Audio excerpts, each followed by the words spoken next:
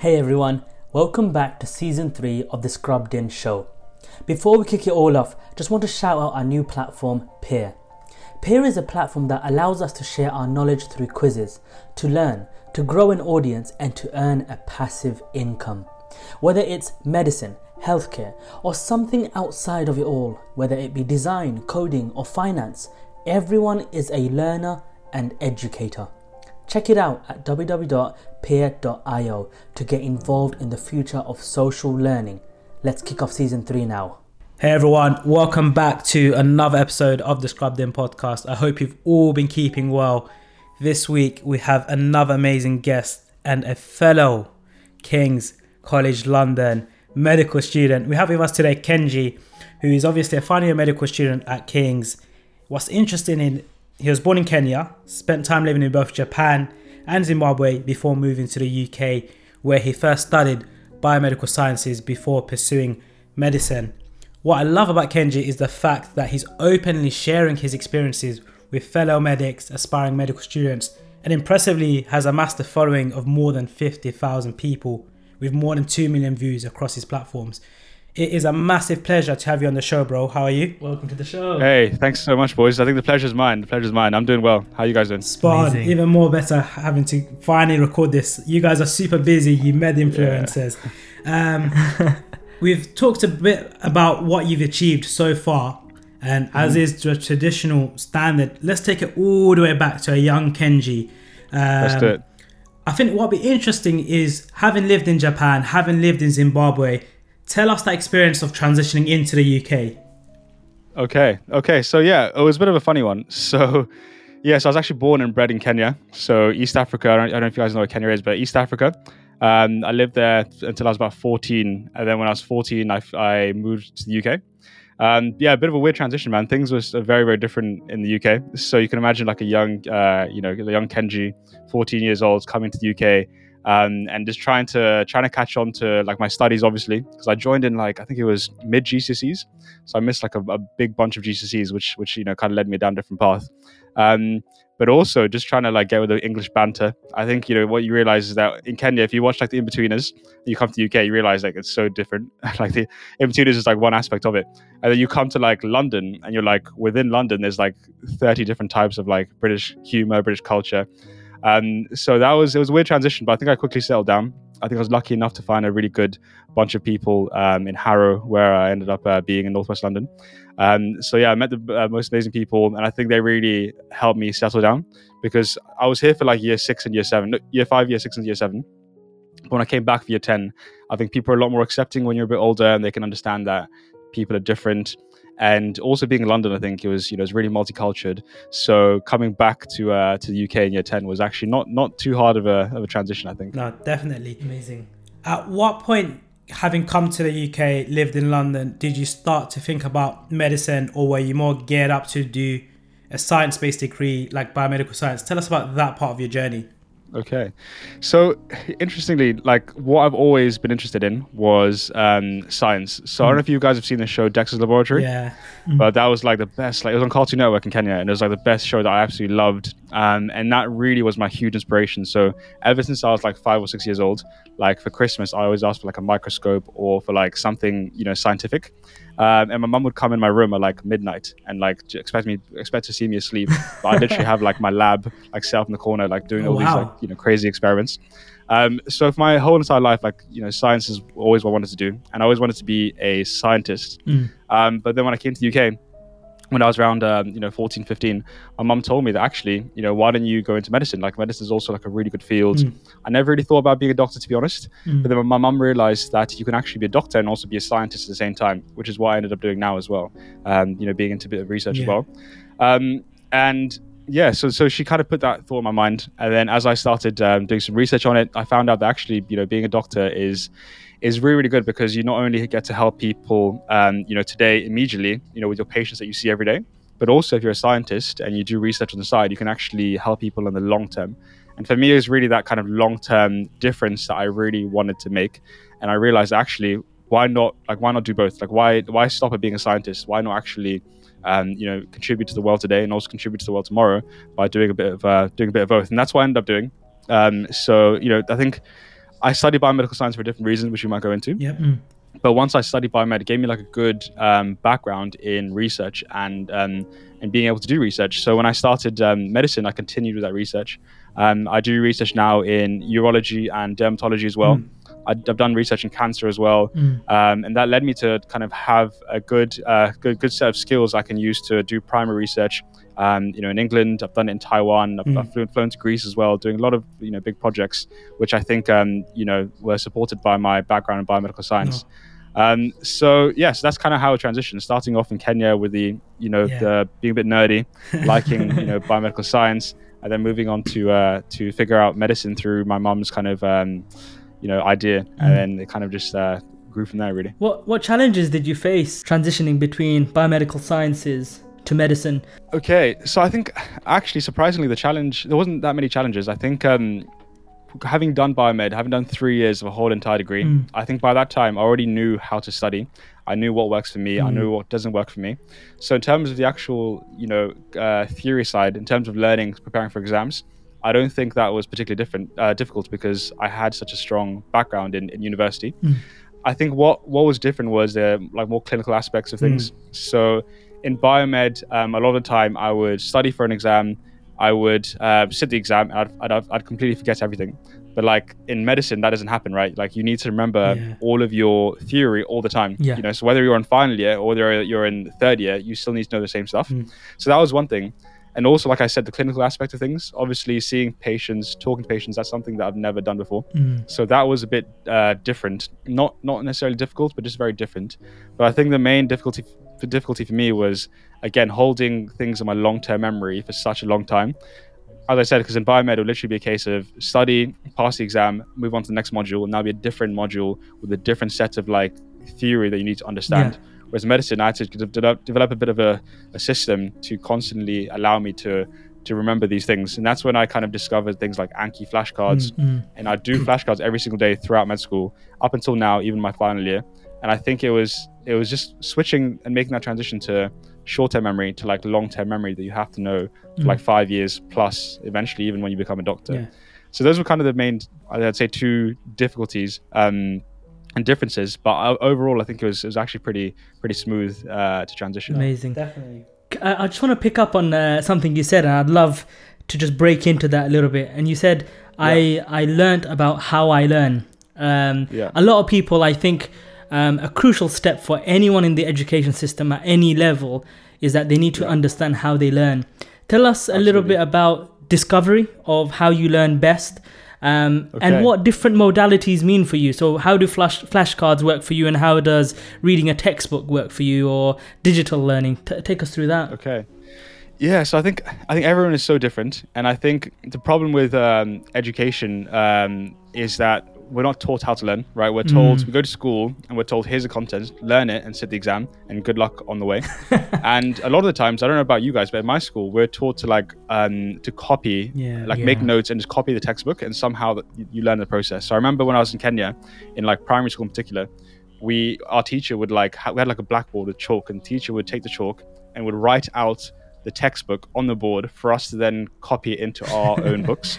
And somehow that's supposed to be learning, right? So I think it started like a long ago where we were taught completely the wrong way to learn. And I think that carried on as well when I started secondary school in the UK. So to make sure like we excel at university, I think it's so important to find a system that works for you. And we're all so different. Some people are very visual when they learn. Some people like learning through listening or through watching. Some people learn through teaching. Some people learn through writing notes like we were taught as well. And I think that's a difficulty when you come to university.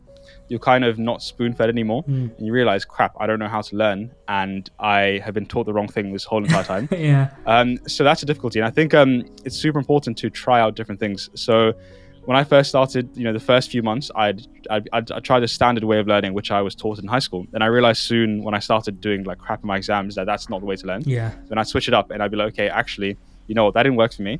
Let's try teaching. Let me try teach some of my friends and see if that works. That didn't work, so I moved on to flashcards, and finally I found a method that works for me. And the method that works for me doesn't necessarily work for everyone. But the way I realized that I ended up the best way I think that I work personally is, so one is flashcards. and 2 is understanding through writing notes. And it was actually a combination of these two kind of systems that allowed me to learn what I need to know for med school exams and for biomed as well. So your second question was, how do I actually work with these two things? So the first way for me, I think the most important way when you start to learn any new concept whatsoever is really to understand first. And what I realized is that once you have the understanding, the memory part is a lot easier to manage. Whereas when I was in biomed early on, I thought you can just jump straight to memorizing, and I kind of skipped the understanding. And that also kind of caused me to stress in my A-levels, because I realized that doesn't work for me. So starting off, the first thing I always do is to get like a normal pen and paper or a whiteboard sometimes, and I'll go through the lectures or my classes, step by step, and I'll break it down, and I'll write notes, not copying like how I used to, but actually notes in my own words, so that my future self can actually understand very quickly when it comes to actually revising for the exams. What I'll do is, I'll use spider diagrams, I would draw, I'd color, I would copy and paste things from the internet, and I'll just make these, a good set of notes that allows me to understand for the future. And that was kind of the first part. The second part, I realized to allow me to retain all of these kind of bits of information throughout my time at medical school, I realized that I need to constantly be reviewing these notes. So I started off first by just rereading my notes. And I realized soon, very, very shortly after that, reading is actually a very passive, useless way of learning. Yeah. And highlighting as well is probably even worse. So, at least for me. So what I ended up doing was I discovered this thing called Anki flashcards. And they changed the game for me. The reason why I love Anki is because they're a software that allows you to kind of review flashcards on a regular basis. And you're also able to kind of rate how difficult you found this topic, so that the things that you thought were really easy will come back kind of later on in the future, and the things that you mark as hard will come back sooner. And I made these flashcards, and I go through them every single day. I think the difficulty is sitting down to actually do the flashcards, but once you actually get in that routine of doing these flashcards constantly, you kind of get rid of that kind of forgetting curve that we all have. If we read something today, the chance of us knowing it in a week is very, very low. But if we read something every single day or every few days, the chances of us actually forgetting it is a lot lower than we expect. So that's kind of what I ended up doing, and so far it's worked pretty well. And that's kind of what I've been trying to share on my YouTube channel as well. Just moving on, and you touched on it about the YouTube channel and kind of sharing resources. What I liked about you, and it's worth having a discussion on, is you openly share, like the essay that made you get first, resources and how to get into med school. While we were at King's a few years ago, there was a very competitive or hyper-competitive nature. People didn't tell what they got. People were keeping study secrets to themselves, whereas the new gen of medics like yourselves are openly sharing it. Tell us a bit about your thoughts about competitiveness in medics. Is it healthy? Is it necessary? And why are you so willing to openly share it to hundreds of thousands of people? Yeah, so I think competition is a huge thing in med school, and I think like you said, it is becoming less of a thing. I think people are a lot more open these days to help each other, but it definitely still is a thing. I think the issue is when we come from A-levels, we're a bunch of people who generally get really good A-levels, and the kind of the top achievers of school, and they kind of had to be competitive to get to that level to then get into medical school. But it doesn't stop there. When we get into medical school, I think a lot of people end up carrying on those kind of the need to compete. But then I think soon after, when we start med school, we realize that actually it's not the same anymore. We're not competing for places anymore. Like, fair enough, later down the line you might compete for jobs as doctors, but the job is guaranteed. And I think soon after we start med school, we realize that there is literally no competition. Like, it's very possible for all of us to come out with very, very high scores, whereas in A-levels or in biomed, you naturally had to score the highest to compete for that 1 in 10 spot in medical school. So same with me. When I was in biomed, we were all competing to get those spots in med school, and a lot of the times we were applying for the same med schools. We were applying for the exact same thing. So the competition is there. But like I said, hopefully when we join med school, we realize there is no competition. And I think it's a good thing, because I think competition is one of the worst ways to kind of deal with university. Comparing yourself to others is such a dangerous thing, because all we see are the kind of superficial things, right? So we might see someone in the library who's studying, he's always in the library, always there. And you might compare yourself to them. You might think, oh my God, I'm never in the library. I'm not here as much as they are. They must be scoring really, really highly. But But you don't realize actually, no, this person's in the library because maybe they procrastinate a lot at home, or maybe they procrastinate throughout the whole entire, the whole entire time of the library. So we often see the superficial things. We don't actually see what's, what the reality is and what's behind, the kind of closed doors. And also, I think competition is really dangerous because it's impossible to kind of like compare everyone. The reason being is because we're all on different levels. We all start on different chapters. So you might be on chapter 4 and you're comparing yourself to someone who's on chapter 25. For example, when I was getting into med school, I was competing a lot of the times, and I was comparing myself with people who maybe had parents who were doctors, maybe who have been here in the UK since they were born, maybe knew the NHS really, really well. Maybe are brought up in a 2-parent household. These were things that I could not compete with because my story is very different. My chapter is very different. I had no family in the UK, for example, who did medicine. First person in my family to go to university, so didn't really have many people who can like help me get in terms of the process. 1-parent household. There's all these things, and these are not things that I'm sure there's things that I have that they also didn't have equally, but we always see the superficial things. And the people who I'm talking about now, maybe they had things that they were looking at me for and saying, actually, Kenji had this, Kenji had that. So I think comparison really is a thief of joy. And I think when it comes to med school, I think if you want to be happy, you want to keep your sanity, I think staying away from the competition is probably the best thing that I can definitely advise everyone to do. In terms of why I decided to like share my stuff so openly, again, I think it's having this understanding of not being part of this competition game. I've kind of decided to take myself out of that competition game and not want to compete. And I think me actually doing that has led to other people and other, my friends as well, stopping that competition and kind of being more open to share things with me because they think that actually, sharing things is really, really good. So I think I'm very open to sharing my story, my grades, all kind of everything to do is with med school, because I don't like competing. And I think if I force myself to make these videos, again, it kind of helps me get out of that game of competition. And I think that's currently where I'm at. Amazing. I think it's so important to have this sort of collaborative sharing nature, because I think the system tries to pitch you against each other. The school will rank you. The UK FPO will say based on this certain score, the decile scores, etc. But I think when you look at the grand scheme of it all, the grand picture of all, like you said, everyone is going to come out a doctor at the end of the 5 years at med school.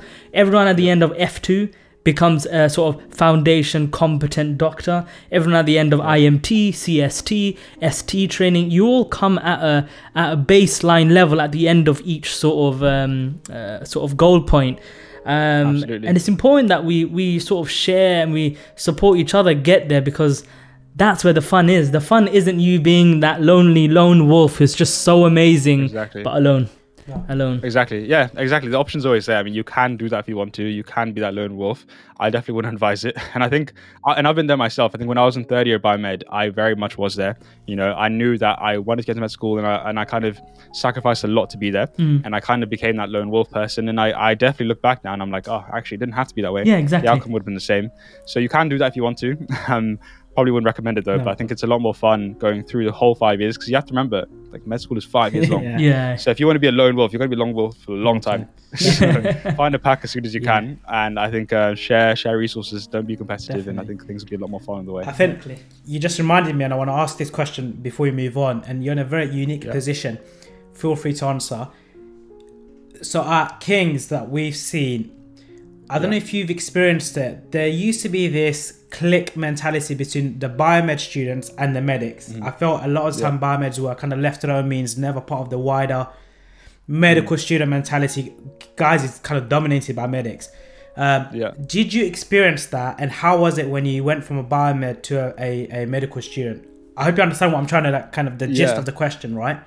Do you mean like the grads who came from biomed on the medicine course? Yeah, so as in, I remember at King's at the time, there was a lot of biomeds were seen as the medic rejects, people that didn't get into medicine. We never used to involve them when we were going out. We never used to involve them in the freshers. It was the medics stuck to themselves and left the biomeds out.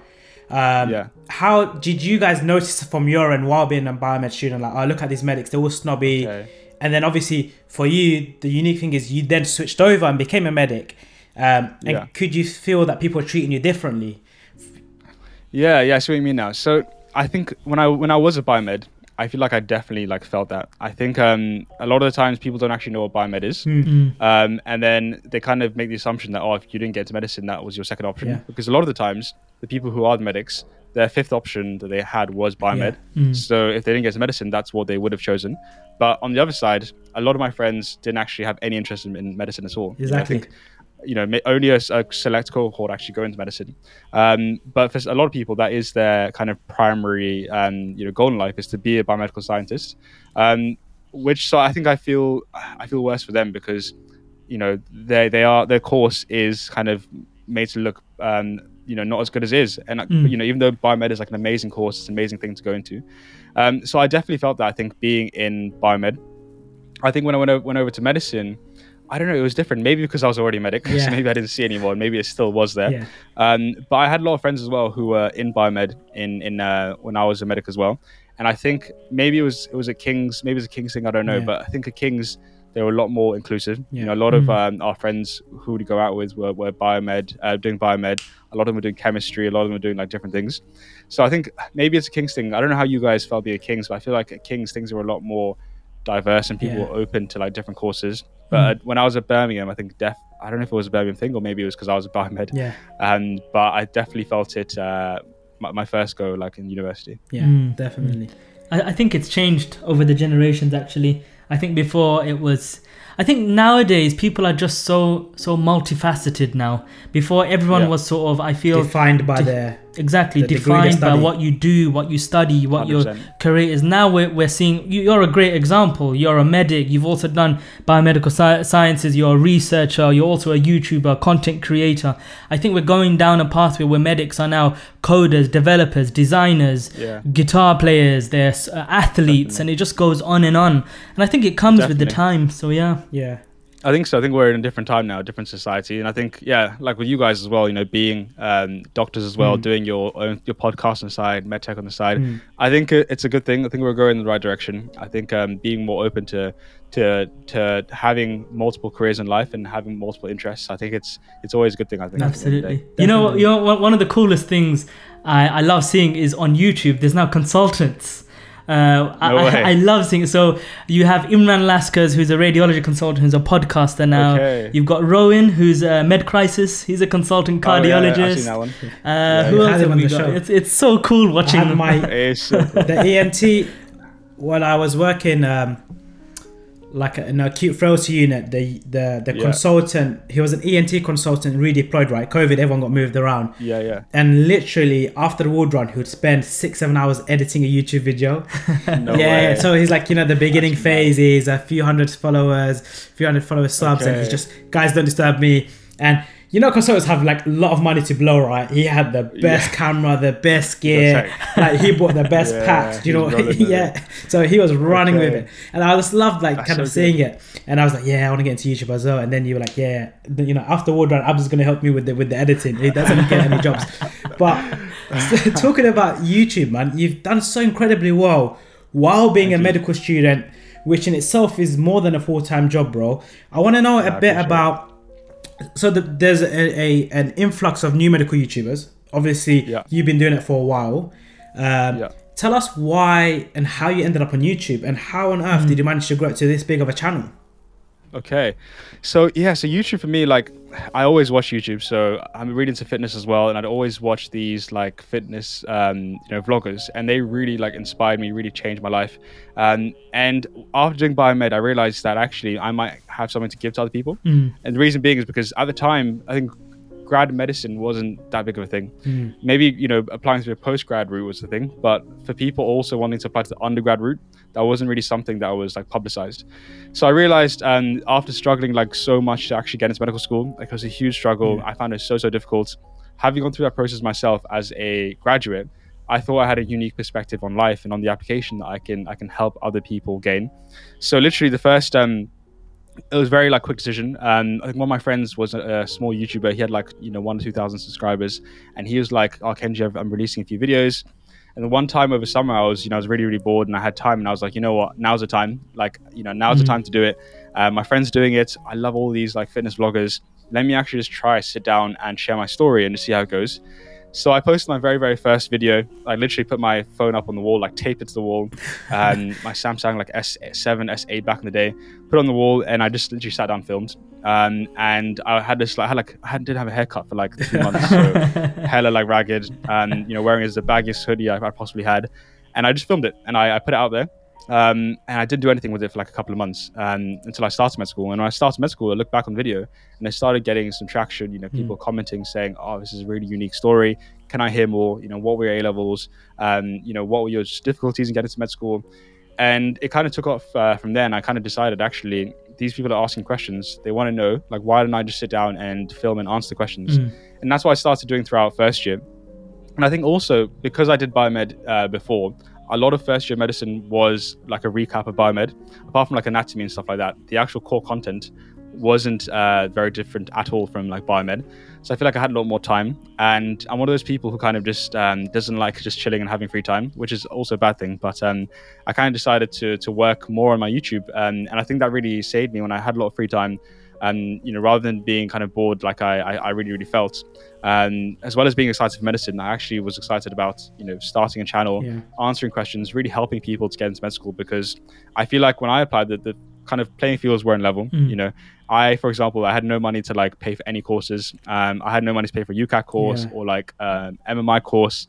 So the struggle was real when I was applying. So I kind of realized that actually let's level the playing field. Let's actually make content that people can actually benefit from, and hopefully people who don't have the money like I did to do all of these things can actually keep up with the competition, and maybe people who can afford those things as well. So that's what I did. I wasn't a very regular uploader back in first year, and I really, really regret that. First and second year, I'd kind of post whenever I felt like. And I think it was third year when I started taking YouTube seriously, and started like uploading, a little bit more frequently. And I think it was the decision to become more frequent is when the kind of growth just became exponential, and has been growing ever since. So yeah, that's pretty much the story. Amazing. An interesting question I want to ask to get inside of a head of someone who's in the sort of YouTube space is the numbers aspect of it. So I mean, we see it with our own podcast channel as well. So you get the numbers that grow up, sort of, they go up and up and up, and suddenly it's a massive number, but that number feels small. And then you're just sort of drilled into just sort of, how do I make this number bigger and bigger and bigger? Yeah. What are some of the sort of pitfalls and sort of, I guess, the negative points of being focused on analytics and numbers whilst doing all this great work? Do you ever go down that rabbit hole? Oh yeah, all the time. And I always find myself like refreshing like the YouTube, like my YouTube channel, just to see how much I've grown. And I realize, and I stop myself. I'm like, Kenji, like, what are you doing? Like, carry on, man. But no, I think it's something that happens to all YouTubers. And I think it's quite.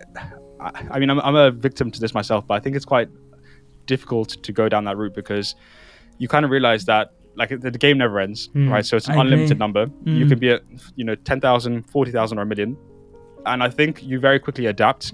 So I remember, like, I feel like I was probably most excited about my channel when I hit 10K, and I was like, oh my god, like, we made it. We've done 10K. That was like the biggest thing for me.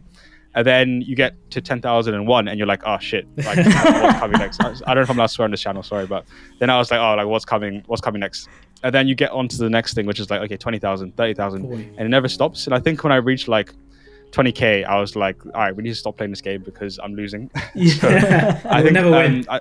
You never win. Yeah, exactly. So I think I kind of try as much as I can to not focus on the numbers and remember that these are actually like real people. Yeah. And I think it's when you start like, meeting people like on the streets, like randomly, and they have a chat with you and you realize, actually, this is a real person who just subbed to my channel, and that's like super important to me. And the numbers actually don't matter. The analytics don't matter. What matters is that I'm like producing content that I like, that I'm proud of, and also I think will add value to people's lives. So it's a really difficult one, and I think you kind of have to be good at balancing both. You have to be good at keeping away from this like hedonic treadmill that you quickly adapt to, but also you kind of, like, being a YouTuber, you also of course want to grow so you can affect more lives as well.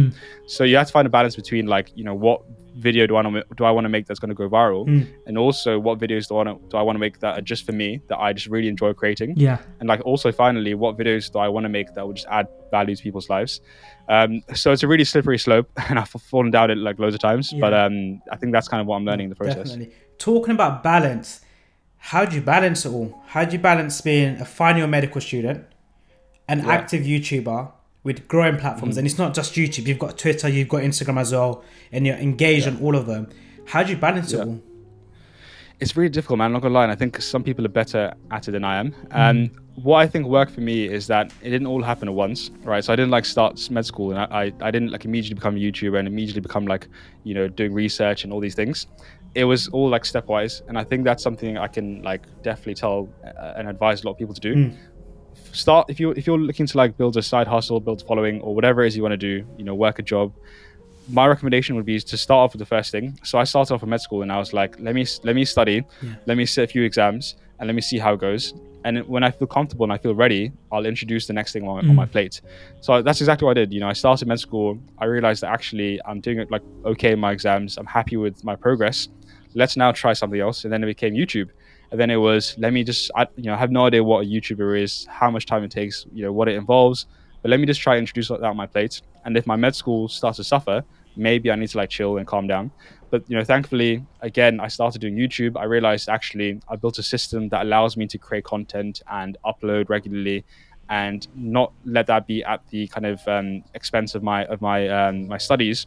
That was all calm. And then again, I reintroduced the next thing, and also kind of being open to just dropping things. You know, if I tried YouTube and I realized that, you know, 2 months later, I'm not doing well in my exams, I happily would have dropped it in a second because I don't want to sacrifice med school. And you have to really know, you know, what am I not willing to sacrifice? What are my key things in life that I just cannot sacrifice whatsoever? Yeah. And for me, you know, that ended up being, I think, my career, so med school. You know, secondly, my fitness, my health. So, you know, I'll never sacrifice my health over anything else. My family, my relationships. And those are kind of the three things in my life that I knew that, you know, had to stay. And now YouTube is one of them, thankfully. But if YouTube got in the way or anything else got in the way of those three things, I would just happily drop it in a heartbeat. And that's kind of what the system I built to kind of, you know, make sure I'm on track with the things I choose to do. No, definitely. I think what you've said, and it's like an entrepreneurial thing as well, it's you had 3 or 4 core principles and your life is governed by them, which a lot of people don't have. They kind of do things on a whim, or they kind of go where the wind takes them. And I found kind of all the people that have achieved amazing and wonderful things in the world always had 1 or 2 core features or core principles in life, and they stuck to it like glue. And if it facilitated them to kind of move in that direction, they took it on board. And if it went against it, like you said, they weren't scared to drop it like a sack of hot potatoes. And the other thing you mentioned, which is quite interesting as well, and Tim Ferriss, is what can't you afford to not do? We can do everything in the world, but what are the 1 or 2 things that you can't afford at any cost to not do? You know, it's fostering relationships with your family, with your loved ones, becoming a very good doctor, right? Everyone becomes a doctor, but the joys in medicine are when you really understand, you know, what pathology, you know, when you're looking at ECG, you can identify where's the clot, right? Absolutely. I think what I wanted to know, and lots of people see, you know, you're doing well, you've got a good YouTube following, you're finally a medical student, and I know life isn't all roses and daisies, right? Tell us or share with us a moment when, you know, when shit hit the fan, when you are at a low point and an obstacle you face, and how you managed to overcome that. 100%. So I think probably the lowest time in my life was in biomed, my final year. I think when I was in third year, I kind of, you know, talked about it earlier and mentioned it earlier when I said I became this, you know, this lone wolf, and that kind of sounds cool when I mentioned it before, but honestly, it wasn't. Like, it was a difficult point. And the reason being was that it was kind of December time. So at that point I had my dissertation. I was in the middle of my dissertation, you know, or just at the start of my dissertation. So I had my dissertation to write. I had all the like kind of wet lab research to do for that. I was balancing also applying for medical school, getting invited for med school interviews. There was so much going on in my life, and it was causing so much stress, and just wasn't really healthy.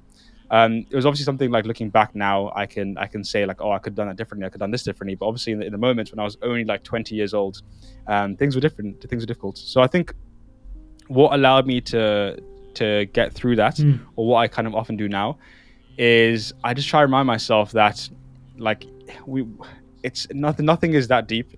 And I know this sounds so silly if you're like in the moment and you're suffering from something, because I definitely felt like it was really deep myself. But you kind of realize, I think after going through all of those failures, at this point in my life now, having failed and like having struggled to get into med school, having all those things going on in my life as well, like now nothing can kind of touched me, because I've been at such a low point in my life. Yeah. Like now, if I don't do as well as I wanted to in an exam, I'm like, okay, fine, it's not as deep as I once thought it was. If I don't, if I get into trouble or whatever it might be, I'll always think like, actually, things aren't that bad, and just reminding myself that tomorrow will come and like this will pass. And I think when you're in that moment, when you're suffering from whatever it might be in your life, you feel like this is not going to pass, and you're stuck here forever. Your life is like ruined. You have a bad life. And I think it's a distinction between a bad situation and a bad life that's really key. So, on retrospect, I look back at that point and I'm like, actually, that was a bad situation. It was a difficult situation, but I still had a good life. They're two different things. I think sometimes you can make those things, combined and become one. And you think, actually, I'm struggling right now. I have a bad life. And you forget that actually, no, this is just like a small, tiny proportion of my life that I'm just struggling with. But eventually, like, it will pass. Because at the time, although I had all those things going on, I still had a healthy friendship with my friends. I still had family nearby. I still had the gym. My health was there. I wasn't, I wasn't short of money for food, and I have all these things. So I think when you realize that actually you're still quite well off, like you have running tap water, you have heat in your home, you have all these things, and you realize actually it's this too will come to pass, and it's not a bad life. It's just a bad situation that I eventually will come through. And I think just having that realization now is what allows me to kind of just overcome these obstacles and realize that things actually aren't as deep as you make it out to be in that moment. Amazing. I've read about this sort of when you reflect upon the positives of what you have, even if it is just the running tap water and the heating and the roof, it allows you to think in a more sort of solution orientated manner. So when you are in that ditch, what it does, it fuels you to start thinking, all right, how can I get out of this situation? Because I've got it half decent so far around me. Exactly. It's just trying to find the solutions. And I think if you're in any situation in your life, if you can find a solution, like go ahead and find that solution. But if you can't find a solution, if there's no solution to it, then just find peace with it and just leave it, leave it there, find peace with it and move on your life and just not let it bother you. But if there is something you can do about it, obviously change it. But if there's not anything you can do about it, then just find peace with it. And hopefully, in a few days' time, it will come to pass and you'll be back where you want it to be. No, exactly. Definitely. Having kind of gone through biomedical sciences as a student, kind of went through the pain, and it is painful applying to med school, and then finding a medical student now, what advice would you give to medical students? Our thing is, the last thing you want to do is having paid $9,000 a year only to leave with a piece of paper that says MBBS on it and have achieved nothing outside of it. There's nothing wrong with that. Don't get me wrong. But what are your thoughts on it? How do you maximize it? How do you make $9,000 worth it? Okay, so I think I'm going to give a controversial opinion here, but I think obviously when you go through med school, right, become a doctor, like do what you need to do. So pass your exams, focus on med school. But as well as that, like this is the one time in your life that you will have like loads of time. When you become a doctor, your time probably won't be yours as much. So maximize your time outside of med school as well. So for me, that was really trying to grow socially and emotionally. So what I did a lot of times was travel for me. And whenever I had a small break in med school, I had a weekend free, a bank holiday, I would literally catch a flight and go somewhere. So I think it was my second year of med school. During the summer, I booked a flight to Taiwan and I just stayed in Southeast Asia for 3 months. I definitely don't advise everyone to do that. But for me, that was something that allowed me to grow. And whatever that might be in your sense, you may not like traveling, but it might be actually you may want to, I don't know, volunteer for a charity. You may want to, start reading. So I think really use your time outside of med school to foster your interests and to foster your growth in other aspects of your life. So traveling was one thing. YouTube was another thing that I also wanted to try out.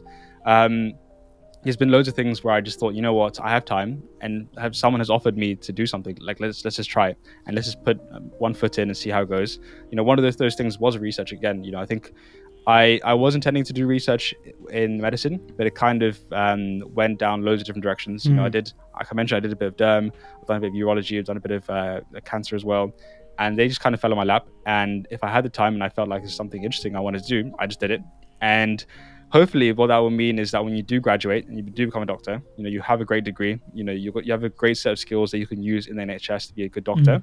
But also hopefully you're a social doctor, you're an emotionally intelligent doctor, you're a cultured doctor, and you have loads of interests that you have cultivated throughout your time in med school. So I think for me, in summary, I think it would be focus on med school, but also focus on the time you have outside of med school to do other things in your life that will then pay you back when you're a doctor. No, I definitely agree.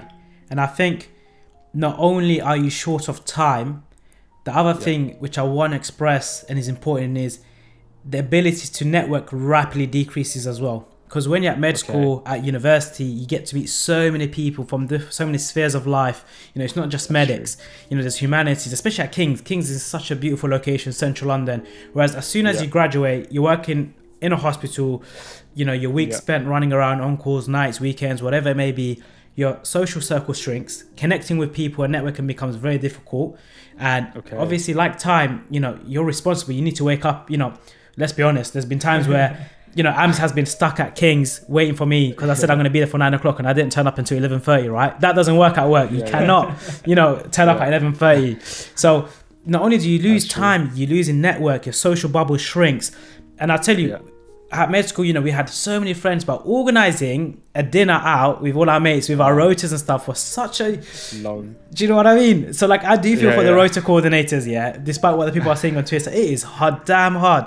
But there's a lot of things you should max out. And one thing I remind people is medical school is also university. There are so many aspects of university life that you should experience. That medical school, it's called medical school, but it's university. You know, make friends, go out, have fun. You know, Freshers Week, enjoy it all. Don't think, you know, you have to go and hit the books 99 every day, you know, to become first centile and whatnot. I'm saying that because I didn't hit first centile, whereas Ams did. Kind of talking about that, and I know we talked about some difficult moments in your life. What are some of the, you know, happiest memories from King's? You're going to be graduating soon. You're going to be joining us on the wards. But what are some of your fondest memories, bro? I think so probably the one that stands out most was just when I first started. I think because I struggled so hard to get into med school. When I actually started, I was like, oh my God, this is real. Like, I'm actually here now. So it was just the transition from being, you know, in biomed to then starting my dream career, my dream degree, getting to medicine and thinking, oh my God, like this is a crazy feeling. And I think I was like on a high for like 6 months, like not drug high, I mean like a emotional high of like, you know, I'm finally here.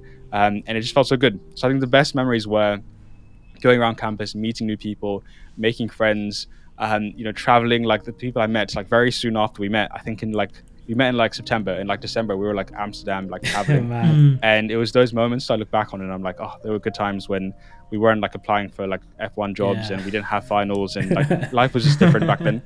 So I think that the best memories were literally starting. So I think if you're starting med school, I'd advise you, like you said, remember you're in university. I think when we start med school, there's this like whole thing around med school that it should be really difficult. Like you're in King's now, you're a med student now, it should be difficult. And we convince ourselves that what we're doing should be hard. And like obviously med school isn't easy, but it doesn't have to be as hard as we make it out to be. I agree. I think sometimes you kind of like, at least I did, I made myself suffer and I was like, I'm in the library for what? Like I've done my work. Why am I still here trying to make myself suffer when I could actually just go out and socialize and like, you know, go hang out with my friends. So yeah, I think those are the best memories. I think also reaching the halfway point. I think we had like right before COVID, we had like a celebration being halfway through med school, and like traditionally, I'm sure you guys went to as well, like a King's. You had like the ball, halfway ball. The halfway ball. So we had the halfway ball, which was amazing. And then like straight after, again, we traveled to like Morocco with my friends. And again, I think that was just another lovely experience. And hopefully now, you know, moving past COVID now as well, hopefully after we finish all our exams, I'm hoping that'll be like one of the best moments of my life as well. Finally getting that title, finally graduating. Definitely I imagine that's going to be like something good to look forward to. Yeah, of course. And I think kind of, you can now see the finishing line, the light at the end of the tunnel. Med school definitely is a long graft and is a hard graft. Kind of like graduation day in itself is euphoric, and like, you know, your parents are there, your loved ones are there, your friends are there, and you're all together, and no one can experience, you can never describe what med school is like unless you kind of share with those medics that you became friends with from first year, right? Only you guys know what it's like, right? Even through COVID and stuff like that, and celebrating that moment where like, man, we smashed it, is a nice feeling to look forward to. And it's in the middle of summer. King's graduation 100%. Is awesome because you're at the cathedral, which is which is such a beaut spot. Yeah. I'm so looking forward to it. Yeah, definitely, man. I'm really looking forward to it. Yeah, like I'm gas thinking about it. I remember they call out your names, right? And you go up and you get your certificate and whatever, you shake hands. And I remember I came and I saw AMS and I literally held the queue up and I spotted them. I was like, yo, bro, we smashed it. We're at the hood. And like there people are queuing up. And it's just such a beautiful buzzing feeling, man. So I really do hope you can make the most of it. Oh, man, I'm getting buzzed just hearing about it. It is awesome, man. I think before we wrap up this episode, you know, it's been a pleasure talking to you, Kenji, but you guys too. What advice would you give to medics out there, man? Like, you know, third year, second year, whatever it is, something that you thought I would have told myself, you know, this is a golden piece of advice. Okay, I think I've already kind of said it, but I think, again, just trying to reiterate what I said was just enjoy the process. Yeah. Like you guys said, and like we said, like 5 years is a long time. And if you want to be revised the library like all the time, like that's calm, that's cool, if that's what you want to do. But I would definitely advise, like, just try not to make yourself feel like you have to do it all the time. Like, what you have to do is pass exams. You have to become a good doctor, become a safe doctor, most importantly. But outside of that, like, don't make yourself suffer more than you actually need to. And I think I definitely did that. Like, I just, you know, convinced myself that this is difficult. I had to do this. I had to revise all the time. And you realize, actually, you know, hopefully not at the end of med school, that it's not as deep as you know, make it out to be. You know, you have to pass your exams, become a good doctor, but outside of that, you have a lot of time to do what you want to do. And even if what you want to do is just sit at home and play COD all day, like that's cool, because when you become a doctor, like you guys know, you ain't gonna be doing that. It ain't gonna happen. You're gonna be doing COD with the bleep, mate. You're gonna be exactly. trying. Or like COD mobile. Do you know what I mean, bro? When you get, I don't want to put you off, man, but those dirty weekends. like that's worse than COD, bro. You can't be camping as well. You can't camp. They'll find you. Literally. They'll come. So it's exactly that. You can't be hiding out here. So I think that'd be my advice. I think you really enjoy the process and do what makes you happy. Yeah. You know, like I said, for me, that was traveling. And like, it's still the same case for me. Like, was it last weekend or the weekend before? I had like a Saturday, Sunday, and I just flew to Spain with my girlfriend, and we had such a good time. And it's those, and hopefully, like, I want to keep doing that. And there was so many times in med school in third year, fourth year, I would have a patch of time, and I'd literally just like call my friend up and would fly to like Budapest and like have the best weekend and come back to med school for like Monday. And you know, it's fine. You can do that. Yeah, of course. You know, you can watch lectures. Yeah. You know, you can watch lectures abroad if you want to. Yeah. Because obviously at King's they let you do that. As long as you don't break restrictions. Yeah. But you know, as long as you don't, you can enjoy your life and do whatever it is you want to do. And I think that would be my key message. You know, enjoy med school. It's a long process, but it's also a very worthwhile process. And I think having, you know, kind of made it almost the end, like there's nothing I'd change. I think it's been a great journey. No, amazing, man. Amazing. We've really loved kind of connecting with you, hearing your story. It inspires us to keep doing what we're doing. Me too, man. We know you're going to make an awesome doctor. I do hope we get to work one day as colleagues. It's been a massive pleasure to you, bro. So a massive thank you again. Pleasure's mine. Thanks a lot, guys. And I really appreciate it.